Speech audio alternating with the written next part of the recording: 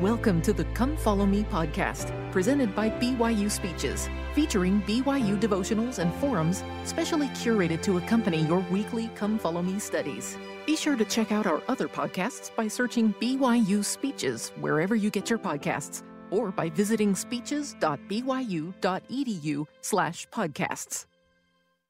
I just wanted to say thank you for that music. That was absolutely beautiful.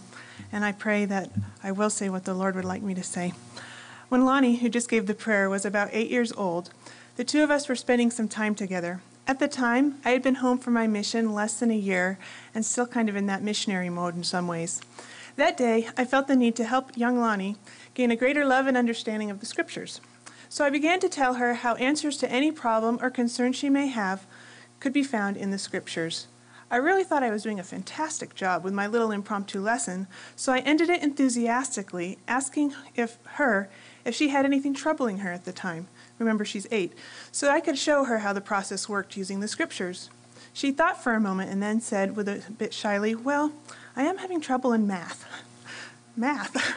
I was caught off guard. That was not what I was expecting as an answer. But after thinking a little bit, I found a story in the Scriptures that had to do with numbers, and off we went. The Scriptures really do have the answers to all questions or concerns, even math. One verse in particular has helped me numerous times in my life. It is found in the 101st section of the Doctrine and Covenants, where the Lord is actually chastising the people, but then in verse 16 says, "Therefore let your hearts be comforted concerning Zion. For all flesh is in my hands. Be still and know that I am God." I absolutely love this scripture, particularly the last part, "Be still and know that I am God." Today I would like to talk about how being still helps us gain a better understanding of life events, why things happen or why they don't happen, and then how that helps us know and understand God. Situations can be hard because we want to know and understand. Our way was great. Why didn't it happen that way? Or why do bad things happen to good people? Maybe you didn't get into the major you wanted. Maybe class isn't turning out how you thought. Maybe a family member is sick. There are lots of disappointments in the world that may be hard to understand.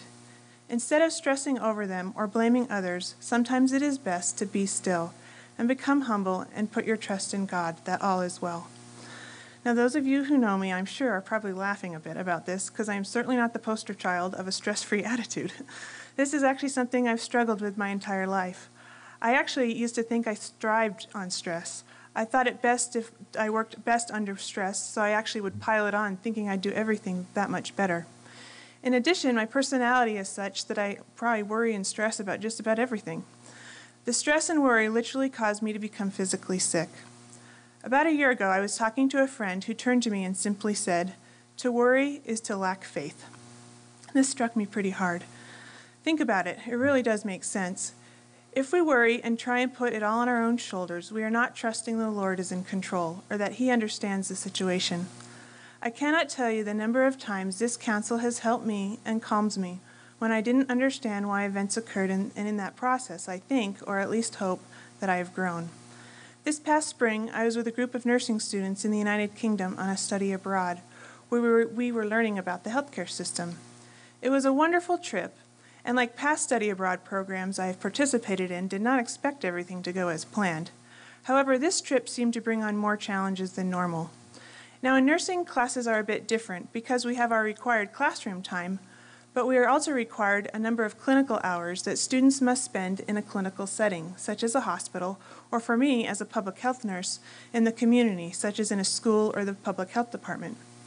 In England, we had partnered with a university who had arranged for us to be in the local hospital. After only about 1.5 weeks into our clinical rotation, I was told that due to some changes in visa rules and how they had been interpreted, we immediately had to stop going to the hospital. The news was shocking. We still had numerous hours we needed to complete in order to comply with our clinical hour requirement. More importantly, our main purpose in coming to England was to be involved in the healthcare system. What were we going to do now? Well, we scrambled and prayed hard, and were able to arrange alternative experiences for the students in other parts of the healthcare system besides that one hospital. In the end, the students even acknowledged that the unexpected change in events had actually been a blessing in disguise because we were able to see a much broader view of the healthcare system and were exposed to so much more. A change that seemed devastating at first became a blessing because we changed our perspective. I'm very grateful for the students and their positive attitude during this trip. Numerous things didn't work out as they had been planned. It got to the point that we would literally just laugh when the next scheduled event did not work out. In many ways, be still and know that I am God literally became our motto. Along with some wise counsel a friend of one of the students shared, it isn't what happens in life that matters, but only how we react to it. Elder Worthland further counseled us, the way we react to adversity can be a major factor in how happy and successful we can be.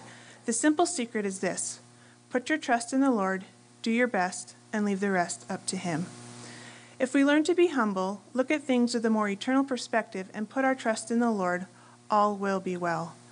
Realize that often the experiences we may have are really to help us. This does not mean we should just sit back and do nothing. Agency and personal choices definitely impact our outcomes, but we have to do our part. But we must remember to give up some of the control and put our trust in God.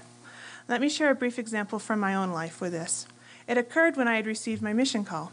I actually was 21 when I graduated from the nursing program, although I turned 22 not soon after, and so I left on my mission after I had graduated. I'm a bit embarrassed now to admit, but one of the reasons I went into nursing was because I really wanted to serve a welfare and humanitarian mission, and I thought nursing would increase my chances. And it seemed my plan had worked. My original call was to be a mission nurse in Venezuela. However, while in the MTC, we had difficulty obtaining visas to enter Venezuela. Some missionaries had been in the MTC an extra 2 months just waiting for their visas. Finally, it was decided that our calls would be changed. Within a day, my call was changed from Venezuela to Puerto Rico, and instead of being a mission nurse, I would be a proselyting missionary. That very evening, I was on a plane heading to Puerto Rico.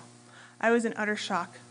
Although not so much now, at the time I was incredibly and painfully shy. This shyness was the reason I wanted to serve a welfare and humanitarian mission and not a proselyting mission. Talking to strangers absolutely scared me, where nursing was something I could do because it was helping others and serving others. For several months once I got there to Puerto Rico, I secretly thought the whole thing was a mistake and soon I'd be heading to Venezuela. It was not a mistake, and I served my entire mission in Puerto Rico, proselyting. With a lot of prayer, I learned to strike up a conversation on just about anything. I also learned really to trust in the Lord. My Spanish was never as good as I thought it should have been, and I am still not probably the most outgoing person in the world, but I can honestly say that I did the best I could, and the events that transpired were the best for me to grow.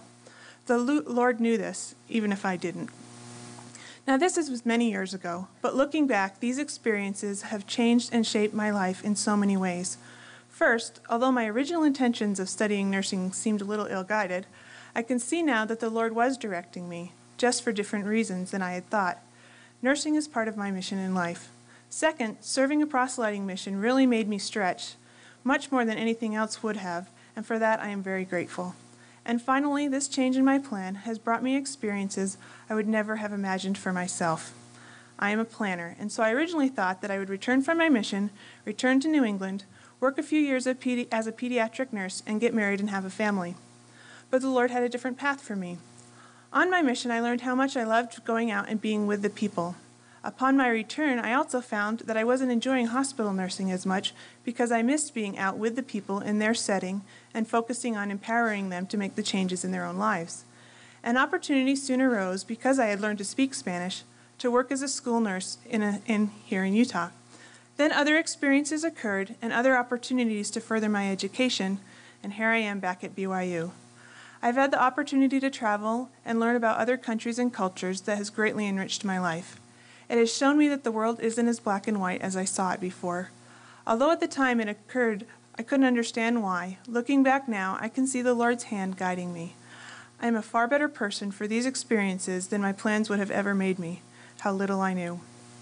C.S. Lewis captures this unexpected twists in life when he said, "Imagine yourself as a living house. God comes in to rebuild that house. At first, perhaps, you can understand what he is doing.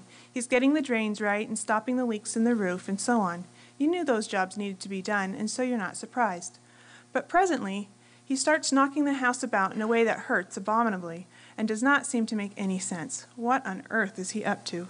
The explanation is that he's building quite a different house than the one you thought of, throwing out a new wing here, putting on an extra floor there, running up towers, making courtyards. You thought you were being made into a decent little cottage. He is building a palace." This reminds me of the beautiful folk tale of the three trees, which I'll briefly summarize for you. There are three trees on top of the mountain. The first tree wanted to become a chest to hold the greatest treasures in gold. The second tree wanted to become a ship to carry kings across the oceans. And the third tree just wanted to grow tall, to be the tallest tree so that when people looked heavenward, they would think of God. One day woodcutters came and cut the three trees down. The trees were excited. Their dreams would finally come true. But the first tree was not made into a treasure chest, but a feed box for animals. The second tree became a small fishing boat, carrying stinky fish all day. The third tree was made into lumber and put into a pile. What happened, they thought? Time passed on, and the trees nearly forgot about their dreams. But then one night, a new star appeared in the sky, and a newborn babe was placed in the feed box, or manger. The tree suddenly realized he was holding the greatest treasure in the world. It was better than anything he could have imagined. A few years later, the second tree, which was made into a boat, had a traveler fall asleep in it, and when a storm arose on the water, the man awoke, stood, stretched his hand, and said, "Peace." The storm stopped, and the second tree realized he was carrying the King of Kings. And finally, one Friday morning, the third tree was taken and fashioned into a cross, where the same man was crucified. The tree felt ugly, but on Sunday the sun arose, and the tree realized that God's love changed everything. And every time people thought of the third tree, they would think of God, and that was better than being the tallest tree. Each tree had dreams, but the Lord saw their full potential, which brought much more greater reality. In Psalms chapter 46, verse 10, the phrase, "Be still and know that I am God," is used again. With some help from Dr. Pike, who also grew up in New England, from the religion department, I learned that the Hebrew base, which is translated as still in this text, means stop, cease your own human striving, and watch the Lord do his work. Moses commanded the children of Israel as they fled from the Egyptians to fear ye not, stand still, and see the salvation of the Lord. Then he parted the waters of the Red Sea. Remember that the children of Israel were frightened and complaining, and they were ready to return to Egypt. They lacked the faith that the Lord would really deliver them. Often we are too distracted by the things around us, or we do not have the faith to believe that the Lord can do anything, and so we complain and doubt. After learning the Hebrew origin of still, I went to the basic dictionary to learn the etymology of the English word still, a habit I learned from my father, an English major who loves the Oxford English Dictionary. Still actually comes from a base meaning standing or immobile. Think about this. To me, the Lord is saying, be immobile, be unwavering. Put your complete trust in him and live. Someone who did this very thing was Eric Liddell, who won the gold medal in the 1924 Olympics in Paris. His story surrounding these events, including his refusal to run on Sunday, is portrayed in the great movie Chariots of Fire. At the end of the movie, there is a short sentence that indicates that after the Olympics, Eric went to China where he died. Well, that's true, but a huge part of the story is missing. After the Olympics, Eric did become a missionary in China. He married and had 3 girls. The youngest he never knew because she was born to his wife after the wife and his children had left China due to the events leading up to World War II. Eric and many others had stayed in China and ended up in a Japanese internment camp. To me, this is where Eric's life, mission, and trust in God became evident. Camp life was tough. The prisoners were not given adequate food, and other restrictions were placed upon them. It was hard, as you can imagine. However, Eric, as he had his whole life, continued to live what he preached. He had come to know God, and so where he was did not matter so much as how he acted. He was assigned to teach science to the children who were also in the camp. Eric had actually graduated with a degree in science from the University of Edinburgh.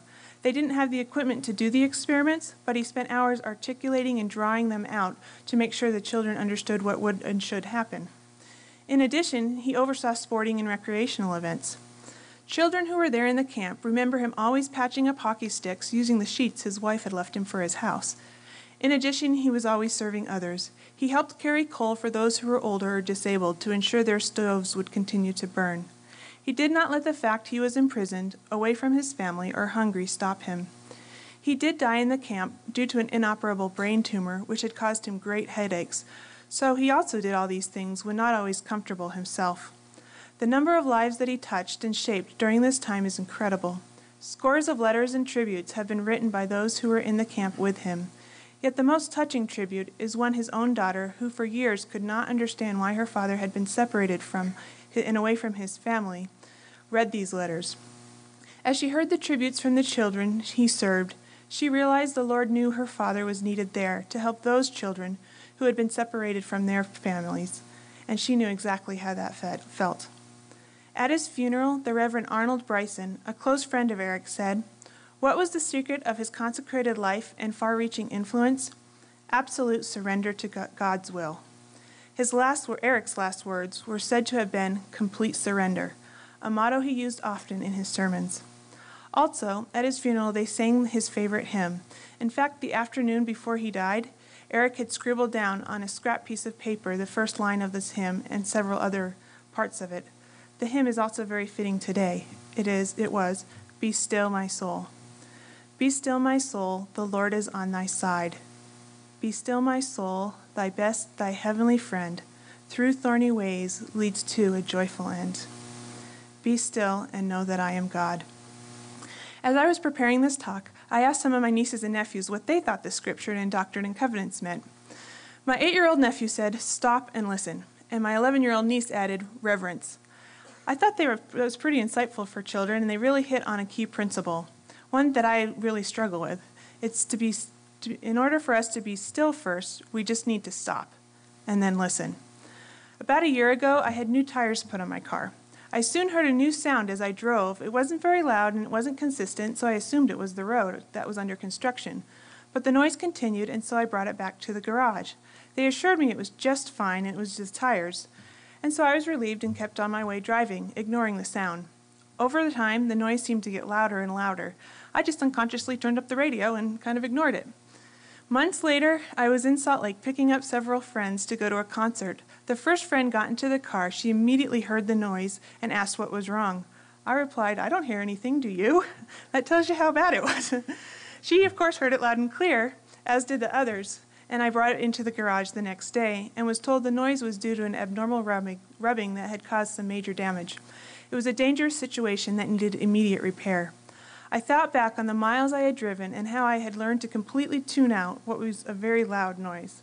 Now, I'm kind of embarrassed to even admit it, and I realize it's completely crazy, but I wondered what else in my life I have tuned out, simply because I was too busy or distracted by other things in life, because I did not stop and listen.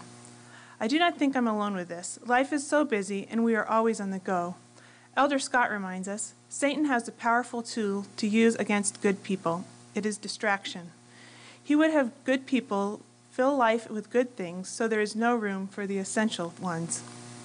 Robert Frost had the same idea in mind when he said, "The woods are lovely, dark and deep, but I have promises to keep, and miles to go before I sleep, and miles to go before I sleep."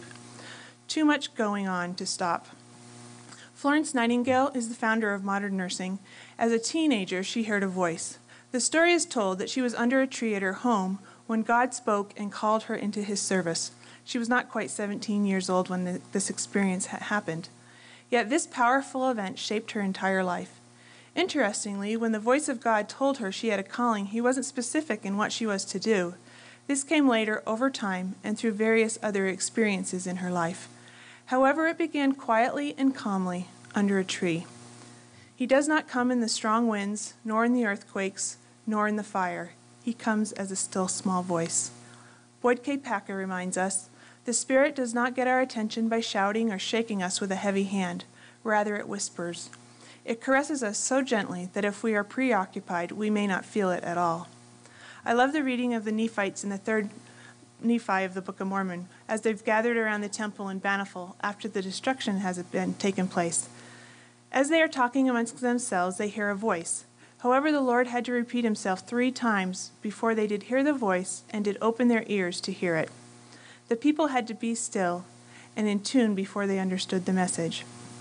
"Be still and know that I am God" always reminds me of the beautiful photograph taken of the Salt Lake Temple. In the picture, you see the spires of the temple as the clouds seem to be settling. To me, it's as if the clouds are the unknown tumult of the world settling, and there stands eternal truth. There stands God. He never moves, but is waiting for us to turn to him. The moment we step into the house of the Lord, the atmosphere changes from the worldly to the heavenly. It is a refuge from the ills of life and a protection from the temptations. As the poem in the Washington, D.C. temple states, "Nor shout, nor rush, but hush, for God is here." In that same section of the Doctrine and Covenants that I used before, section 101, a few verses later, the Lord actually commands the saints to stand in holy places. Find your own holy place where you can stop being distracted by the world and things around you, and where you can stop and reflect to see the Lord's hand in your own life. I'd like to close with one of my favorite poems that likens this journey to a bike ride. At first I saw God as my observer, my judge, keeping track of the things I did wrong so as to know whether I merited heaven or hell when I die. He was out there sort of like the president. I recognized his picture when I saw it, but I didn't really know him. But later on, when I met Christ, it seemed as though life was rather like a bike ride, but it was a tandem bike, and I noticed that Christ was in the back helping me pedal. I don't know just when it was that he suggested we change places, but life has not been the same since. When I had control, I knew the way. It was rather boring, but predictable. It was the shortest distance between 2 points.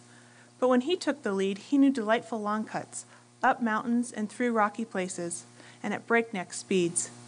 It was all I could do just to hang on. And even though it was madness, he said, pedal. I was worried and anxious and asked, "Where are you taking me?" He smiled and didn't answer, and I started to trust. I forgot my boring life and entered into the adventure, and when I'd say I'm scared, he'd lean back and touch my hand. He took me to people with gifts that I needed, gifts of healing, acceptance, and joy. They gave me their gifts to take on my journey, our journey, my Lord's and mine, and we were off again. He said, "Give the gifts away, they're extra baggage, too much weight." And so I did to the people we met, and I found that in giving I received, and still our burdens were light. I did not trust him at first, in control of my life. I thought he'd wreck it. But he knows bike secrets, knows how to make it bend to take sharp corners, knows how to jump to clear high rocks, and knows how to fly to short and scary passages. I'm learning to be quiet and pedal in the strangest places, and I'm beginning to enjoy the view and the cool breeze on my face with my delightful companion, Jesus Christ. And when I am sure I cannot do it anymore, he just smiles and says, pedal. As President Hinckley often reminded us, the Lord is at the helm, the church is true, and all is well. I testify that this is true as well. Be still and know that I am God. Be still and know that everything is in the Lord's hand. Have trust that it will work out, because it will. Just remember to pedal when you need to pedal. Take the time to stop when you need to stop and be still. And always strive to know God. I say this in the name of Jesus Christ. Amen. Amen.